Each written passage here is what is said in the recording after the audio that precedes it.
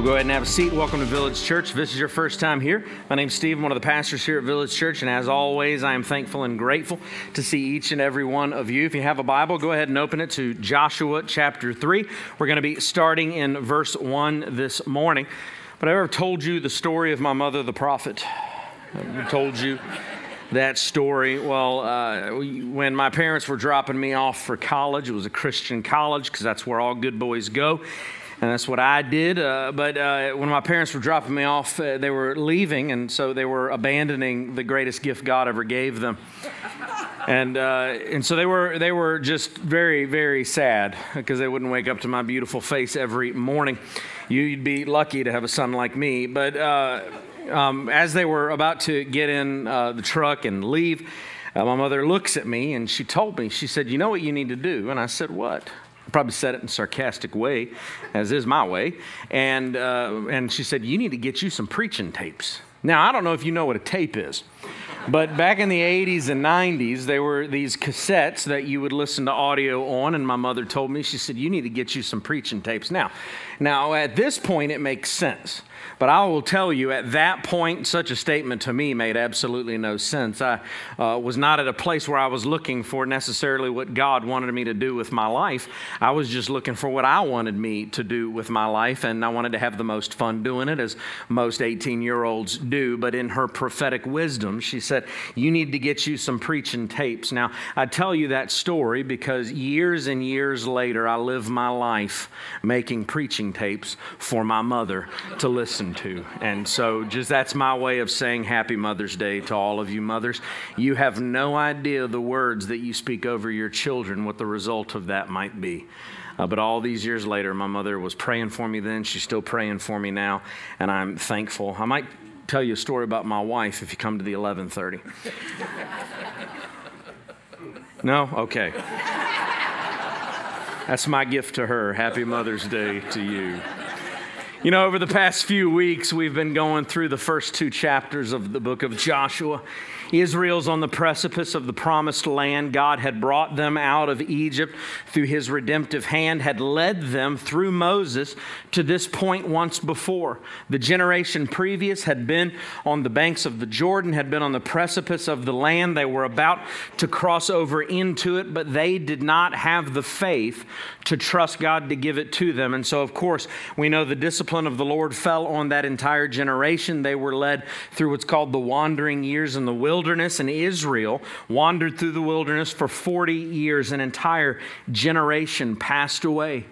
And now the next generation, the daughters and the sons of that generation, are poised to enter the promised land, to take hold of the promises of God to Israel. But the question is, were they going to have the faith that they needed to go in and take hold of the promises that God was making to Israel? Because you have to take the life that God has designed for you to live. We've seen over the past several weeks that God blesses faith. True faith actually changes you into a person of action, a person that sees the promises of God, a person that hears the commands of God, and a person that orders his or her life around those promises, around those commands. Because when you trust God, you form a life around that trust to push you into acting on what God has actually revealed and what God has called you into. Both Joshua 3 and 4 cover Israel crossing over the Jordan River, which served as a geographical marker of the promised land. Because once they promised over the river, they would begin to take hold of the land. So crossing the river would actually be an act of faith that demanded that they trust God enough to believe not only that they could cross over the Jordan, but that they actually could take the land that God had promised on the other side. Because, friends, understand that once they crossed the river, that was no small act. Rather, that was an act of faith, because that was going to be seen by any country that laid on the other side of that water as an act of aggression, as it was an entire nation crossing over into their land, crossing the border of those nations that already inhabited it. But it was through obeying God that they were going to see the trustworthiness of God to deliver on every single promise that he had made. And I hope to tell you this morning that the same God that delivered the promised land to the nation of Israel is the same God that gave you the gospel of Jesus Christ for you to define and for you to live your very life around. I want to begin reading in verse 1. It said, "Then Joshua rose early in the morning, as all good men do. And they set out," let the hearer understand. Some of you, I guess I need to pause. Some of you youngins sleep in. All right, cut that out. You want the promise of God? Get up. "And they set out from Shittim, and they came to the Jordan, he and all the people of Israel, and lodged there before they passed over. At the end of 3 days, the officers went around the camp and commanded the people, 'As soon as you see the ark of the covenant of the Lord your God being carried by the Levitical priests, then you shall set out from your place and follow it. Yet there shall be a distance between you and it, about 2,000 cubits in length. Do not come near it in order that you may know the way you shall go, for you have not passed this way before.' Then Joshua said to the people, 'Consecrate yourselves.'" Now, this is a very important part of the passage, so don't forget this. "Consecrate yourselves, for tomorrow the Lord will do wonders among you." I want you to understand, number one this morning, obedience to God is never wasted. Obedience to God is never wasted. Because obedience is ultimately about trust. You willfully and joyfully follow the lead of those that you deem trustworthy. I mean, that should be common sense for you. I mean, as a parent, that is something that you learn very quickly. I bribe my children. I bribe them frequently. It's perfectly legal, don't worry, but I frequently bribe my children. If you don't bribe your children, then you're a fool. I believe that. You're an absolute fool, because children are called to put their trust in their parents. But here's what I want you to understand. I want my children to understand that life in obedience to me is better than life in disobedience to me. And so I ensure, or seek to ensure rather, that I'm cultivating the type of household, I'm cultivating the type of life in my household, the type of atmosphere in my household, that they truly have tangible ways they can look at what I have to offer, at what I have to give into their lives, at the joyful atmosphere, the happy atmosphere, the gifts of all of the things that I give into their lives, that they look to me and they say, life following you is better than anything anyone else has to offer me. And some of the reason that some of you struggle with your children is because you do nothing to ensure that they believe life following you is better than life not following you. The nation of Israel had to trust that their joyful obedience, their willful obedience to God was going to give them a better life than disobedience to God was going to give them. But here's the deal. God worked through history to show them, yes, if you follow me, yes, if you trust me, yes, if you obey me, then you are going to have the blessings of God's hand into your life for all of your life. The fact of the matter is that some of you aren't cultivating an atmosphere where you make yourself into a joy-filled, trustworthy person for your children. And here's the problem with that is that is why so many young people grow up giving their love, giving their affection, giving their trust over to people that don't deserve it and shouldn't have it. Because they don't know what it is to have joy in faith, joy in trust, joy in their obedience. And that's my responsibility as a father, is to form that type of household for my children. They don't have to do it, I have to do it. And of course, this is the calling of God on the life of every follower of Jesus Christ. You know, it is not a Christian thing to say that I do the right thing because it's the right thing. That's an atheistic reality. Morality doesn't terminate on itself. We obey Jesus because of the reward that Jesus has to offer us. We obey God because of the reward that falls on the other side of obedience to Him. We obey God because we believe that there is joy set before us in our obedience. And I know that all of you, even if subconsciously you believe this, because I haven't met a single Christian who told me they didn't want to go to heaven. What do you think heaven's going to be? Well, my understanding of it's going to be pretty nice. My understanding is going to be quite a reward. And so we follow Jesus, we obey God, we apply the precepts of Scripture to our lives because of the reward of God that lays on the other side of our obedience. And that is exactly what God wants us to have, not a begrudging faithfulness to Him. Rather, God wants us to trust Him to the extent that we know that what He will give into our lives is better than what anyone else is going to give into our lives. That's the point of Joshua 1 all the way over to Joshua 3, is God telling them, if you will follow me, I will bless you.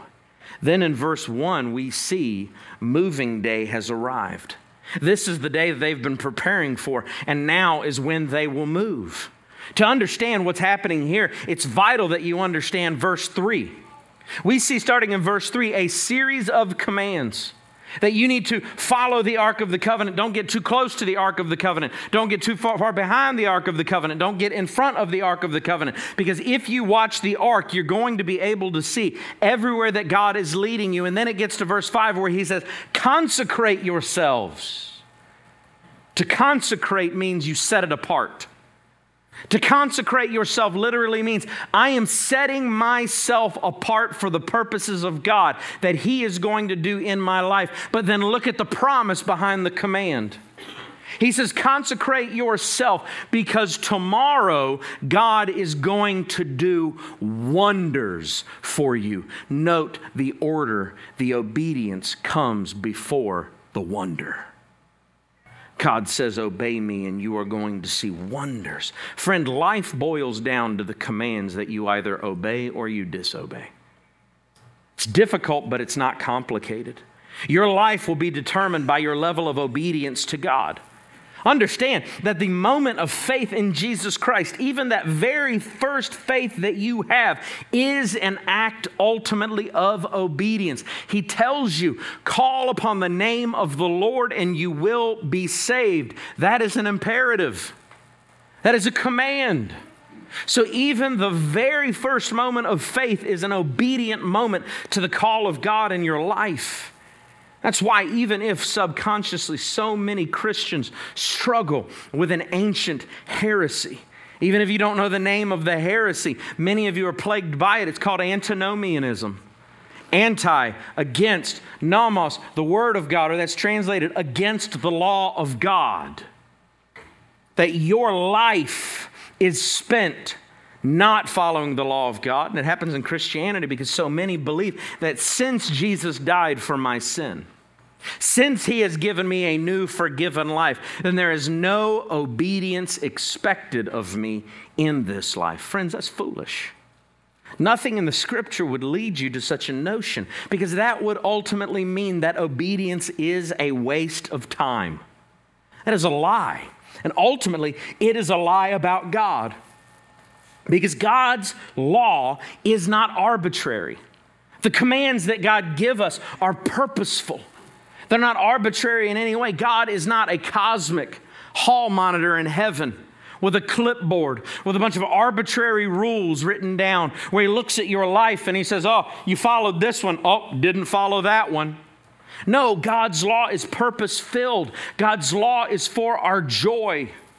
Obedience to God is always a gateway into the life that God has designed for you to have. Because I don't know if you know this or not, but God knows more about you than you know about you. You cannot be trusted to define your design. Only God can be trusted to define our design.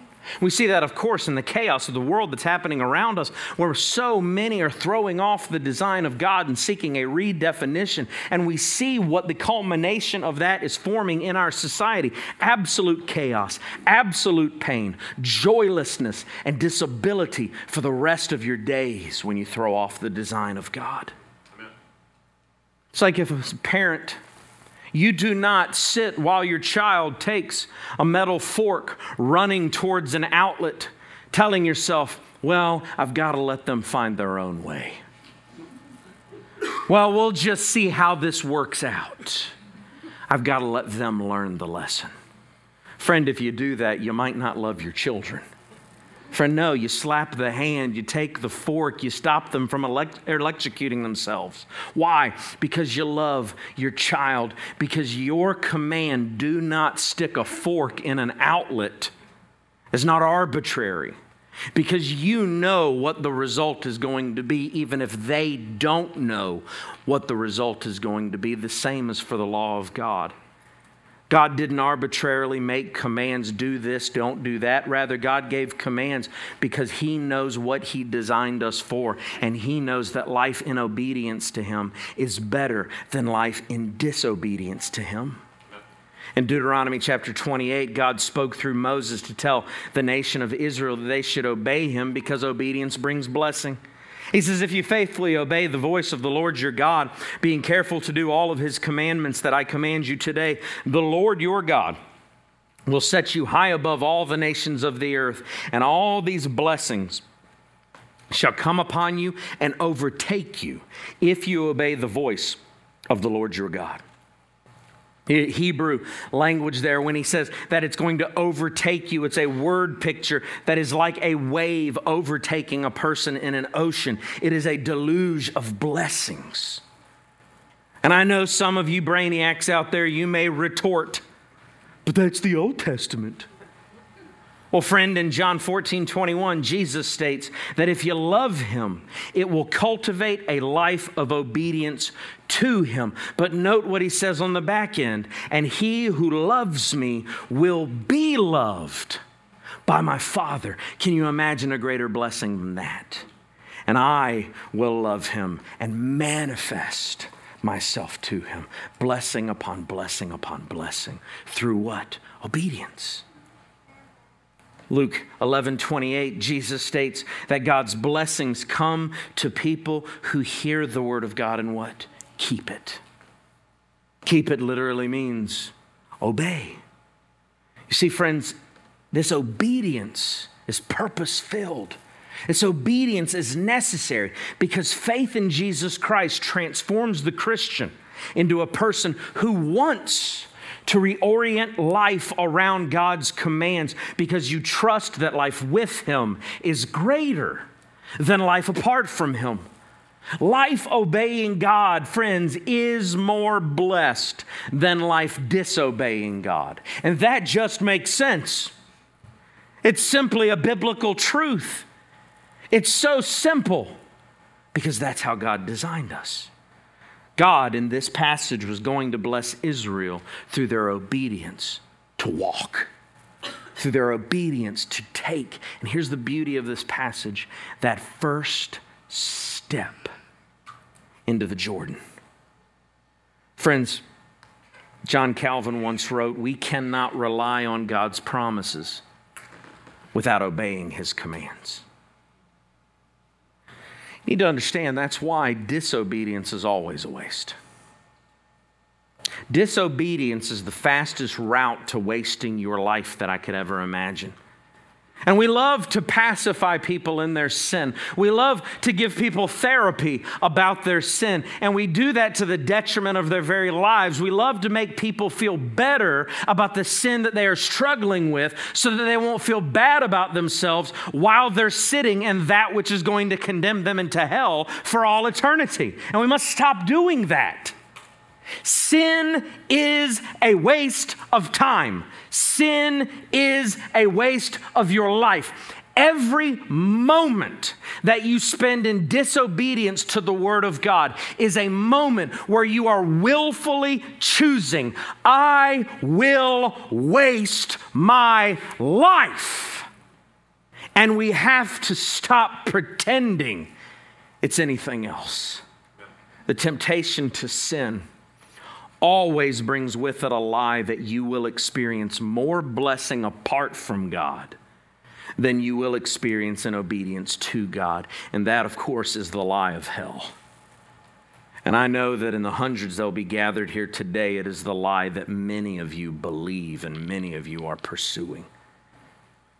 I mean, think about it. Many of you have fantasies and dreams of a life in disobedience to God. It inhabits even the fantasies that you have because you believe that it will lead to more pleasure then life and obedience to God will lead you to. Friends, that is simply unbelief. Disobedience to God is the opposite of faith. It will lead you down nothing but a road to destruction. And if disobedience will lead you down a road to destruction, how could you look at it as anything other than a waste of life? A waste of your very being, a waste of the very purpose for which God created you. Because faith is about love for God that trusts Him to the extent that you say, yes, I want to obey you. Yes, I want to turn away from sin because your hand has blessing through obedience. Friends, love for God doesn't just do the right thing because it's the right thing, because unbelievers can cultivate that level of commitment. That's not faith. Christians must understand that our faith is built around the reward of God, because if you trust in Jesus Christ, we believe that it is better than that which would lead us away from Christ. That is a reward of faith. He determines, though, the reward through His promises in Scripture. And you take hold of those promises through joy-filled obedience and submission to His design for life. But number two this morning, understand that God will give reminders of His trustworthiness. And that's one of my favorite things about God. He doesn't just say, do this and the outcome's going to be great, and then step away and say, you just got to trust me based on what I said. That's terrible leadership, and God's a great leader. God not only makes the commands, but God cultivates atmospheres in the world where we can actually point to what He has done in real time and say, yeah, I know following God is better because of what He did here, because of what He did there. And you saw that last week through Rahab's statement. But note what happens starting in verse 6. He says, and Joshua said to the priests, take up the ark of the covenant and pass on before these people. So they took up the ark of the covenant and went before the people. The Lord said to Joshua, today I will begin to exalt you in the sight of Israel, and they will know that as I was with Moses, so I will be with you. And as for you, command the priests who bear the ark of the covenant, when you come to the brink of the waters of the Jordan, you shall stand still in the Jordan. And Joshua said to the people of Israel, come here and listen to the words of the Lord your God. And Joshua said, here is how you shall know that the living God is among you, and that He will without fail drive out from before you the Canaanites, the Hittites, the Hivites, the Perizzites, the Girgashites, the Amorites, the Jebusites, some other sites I wasn't even thinking of. Verse 11, behold, the ark of the covenant of the Lord of all the earth is passing over before you into the Jordan. Now therefore take 12 men from the tribes of Israel and from the tribe of each man. And when the soles of the feet of the priests bearing the ark of the Lord of all the earth, shall rest in the waters of the Jordan, the waters of the Jordan shall be cut off from flowing, and the waters coming down from above shall stand in one heap. So when the people set out from their tents to pass over the Jordan, with the priests bearing the ark of the covenant before the people, and as soon as those bearing the ark had come as far as the Jordan, and the feet of the priests bearing the ark were dipped in the brink of the water, now the Jordan overflows all the banks throughout the time of harvest. I want to pause there. There's been a debate over the condition of the Jordan River at this point. Some people have foolishly said that obviously someone had built a dam somewhere so that the water wasn't flowing down at that time. Nothing in history would lead us to understand that. Of course, obviously nothing in this text would lead us to understand it that way. Verse 15 is important for the context here. At this time of year, the Jordan would often flood over the typical bank. And that's why it's important that it says harvest. Because, of course, the Jordan River is still there. We still measure these things. And during the harvest time, the Jordan River still overflows its banks and moves extremely quickly from the mountains down even below sea level into what is called the Dead Sea. Now, it flows into the Dead Sea, and during the harvest time, the flow is so powerful that it creates a current that would be extremely difficult for anyone to swim across, much less walk across, and not be overcome by the waters in the Jordan River. Yet, God tells the nation to cross it. But note what is important for the trustworthiness of God here. God says, I'll go first. The Ark of the Covenant served at that point as a symbol to all of Israel of the presence of God. If you don't know about the wandering years of Israel, when they were wandering through the wilderness, God went before them in a cloud by day and a pillar of fire by night. And then when they would set up the tabernacle, the very presence of God would rest over the Holy of Holies, and it's a tangible reality for them. And so following after the presence of God is something that he had cultivated in the nation for this very purpose. Now he's telling them through Joshua, who's prophesying here, that I am going to be in the presence of the Ark of the Covenant, and the priests will carry. That's why at the beginning of the chapter he said 2,000 cubits behind. He said, don't get in front of it, because God wanted to go before them. Friends, when God calls you to obedience, he always commands in light of his presence going before you. But note also that there's a second thing here, where he called the leaders of Israel to serve as ambassadors for God over Israel. He tells Joshua, get 12 leaders, one leader from each tribe.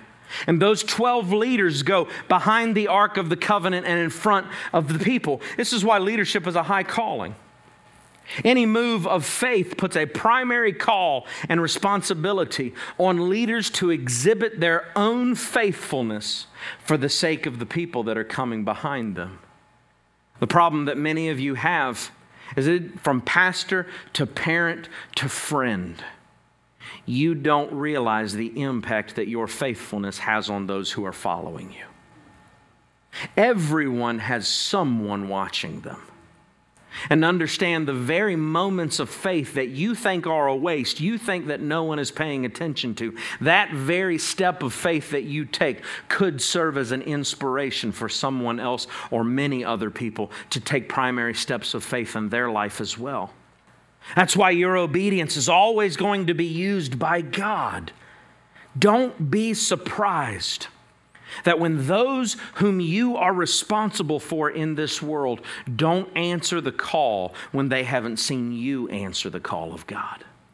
Friends, when God moves, we must move with him for the sake of even the next generation.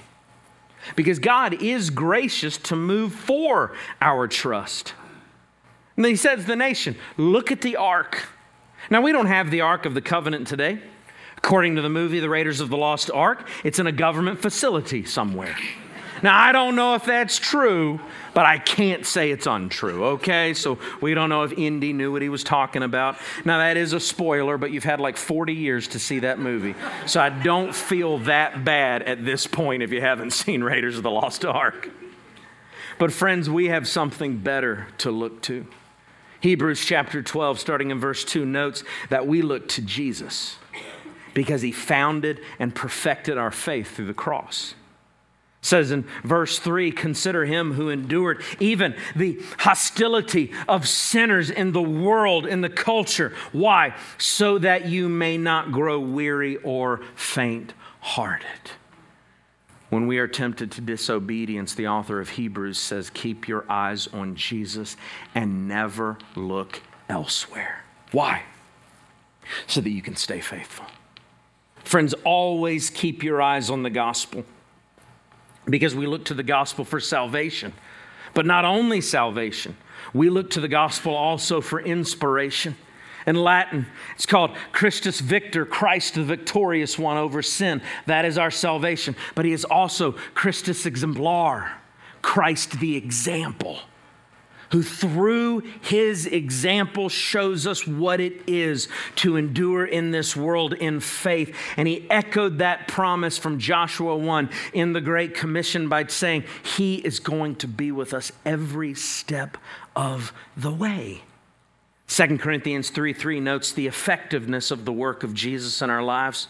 Paul, speaking to the church at Corinth, says, you show that you are a letter from Christ delivered by us, written not with ink, but with the Spirit of the living God, not on tablets of stone, but on tablets of human hearts. Friend, we don't look to the Ark of the Covenant because the very presence of God is in our lives now. The Holy Spirit writes, and I love the word picture here, writes the law of God on our very hearts. so that we will be able to follow God with great success in our lives as we trust in Jesus Christ. We don't simply look to an external word. We look to the inner testimony of the very Spirit of God in our lives. Therefore, Christian, you must understand that the way that you walk through this life serves as a testimony of how you are saying God is working in and through your life. As Israel was called to cross the Jordan, so you are called to follow Jesus Christ into all things to the great reward of God, working through your everyday life, blessing your life, and giving you joy, so that you can endure through this life with the promise of God's kingdom of heaven after this life. As friends, understand, every moment of obedience is used by God to deliver His promises. Never a waste. Never a waste.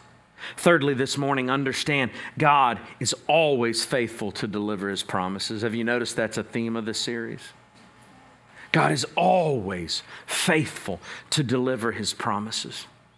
One of the harder truths of life, and I think it is a hard truth, is the greater the obstacle, the greater the victory. The greater the obstacle, the greater the victory. Let me say that one more time. The greater the obstacle, the greater the victory. And I believe that's why some of you struggle to trust in God, because you only trust Him enough to cross over the tiny obstacles. You only trust Him enough when it's a speed bump. You only trust Him enough that when you can see what's on the other side of the obstacle, you will follow Him. But do you trust Him enough that when all you can see is an impenetrable wall in front of you, do you trust Him enough to follow Him there? Do you trust Him enough to follow Him over? Or sometimes, do you trust Him enough to follow Him through? Because I'll tell you, I try to kick down a lot of doors through faith in Jesus Christ when I'm not always sure if God's going to make it open for me.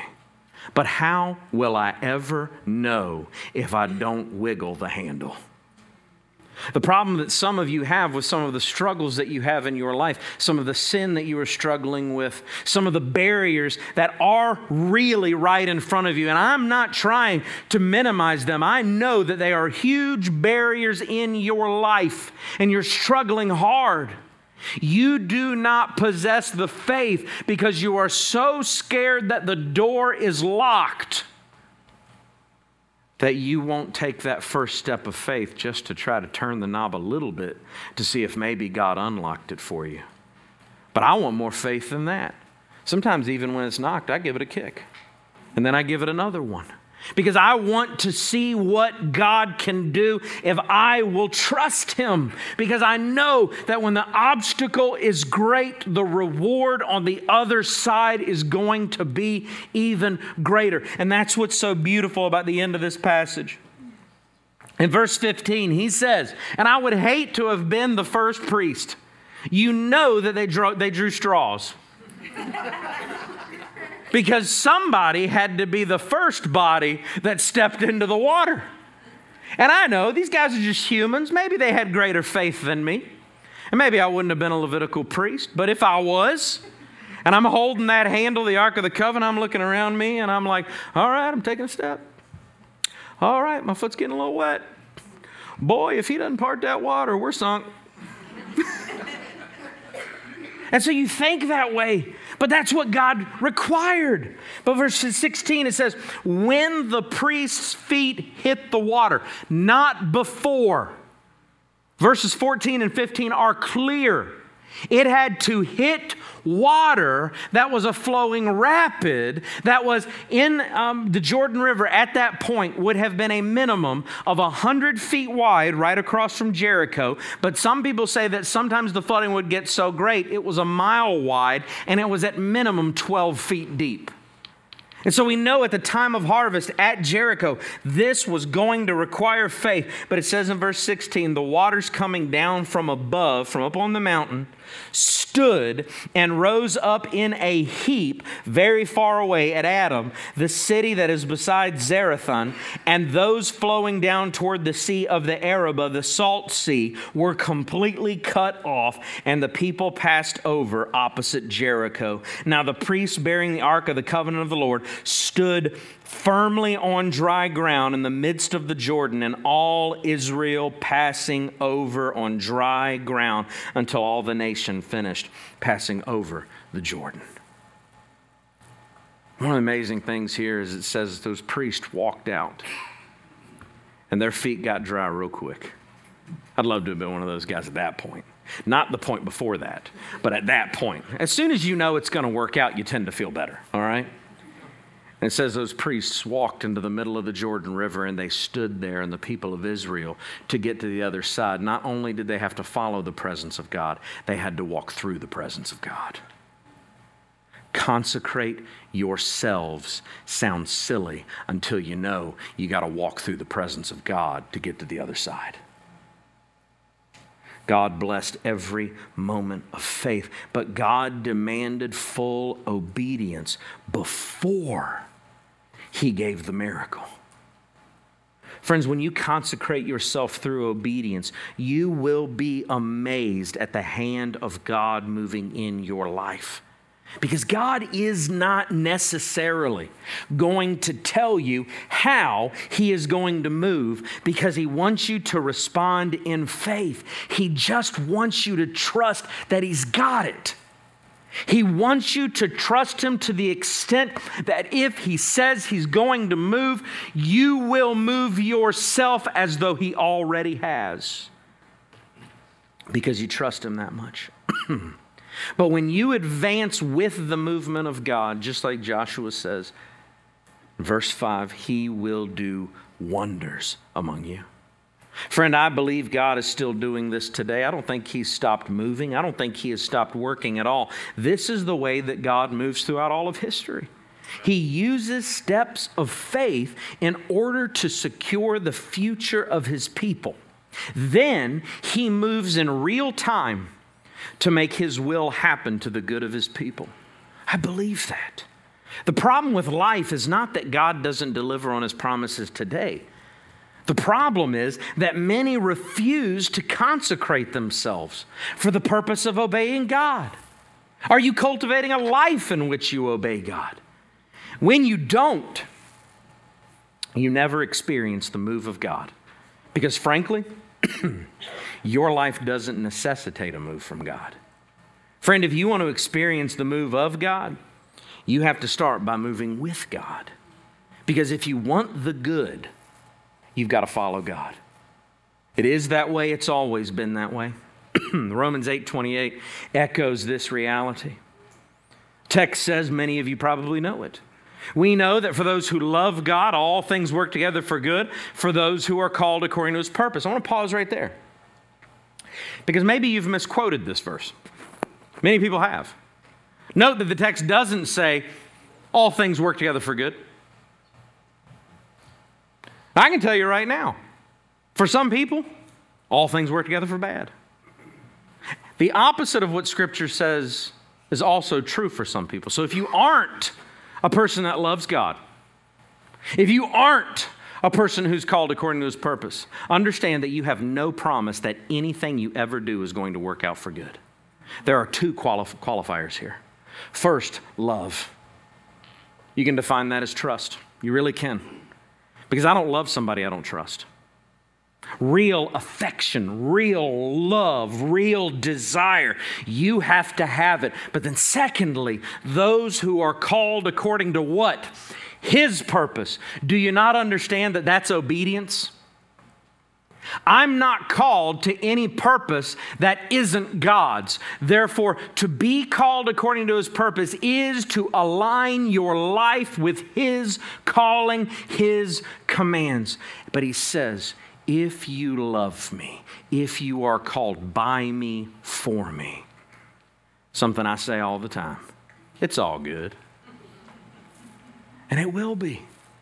Every step that I take in life when I walk in faith and obedience to the Word of God, every affection of my heart that I have for the Jesus Christ who loved me enough to die for me, I know it's all going to be good. Every step of it. Now understand, God has this crazy way of not telling me how He's going to do it. So sometimes in order to deliver the good, He takes me through some pretty low valleys. Sometimes the greatest outcome of my life comes through the hardest trial. And you're no different. The greatest outcome will sometimes come through the greatest trial. But do you love Him? Are you called by Him? Are you living for His purpose? Friend, whatever it is that is happening in your life right now that you cry out to God every night saying, I don't want it to work out this way. I don't want it to feel this way. I didn't sign up for this. That's the way I pray. It's, God, I didn't sign up for this. But when I understand that it's all going to work out for the good that God has defined for me, I say, you've got my life, God. I'll obey you. Then verse 29 tells us what the good looks like. Those whom He foreknew, He also predestined. And some of you get so hung up on those two words that you don't get to the good part. To be conformed to the image of His Son, Jesus Christ. That's the good stuff. Therefore, I know that every single day that I get up, every single day that I walk in my calling, every single day I give Him my heart through my obedience, I am becoming more and more like our great God and King Jesus Christ. What a glorious life.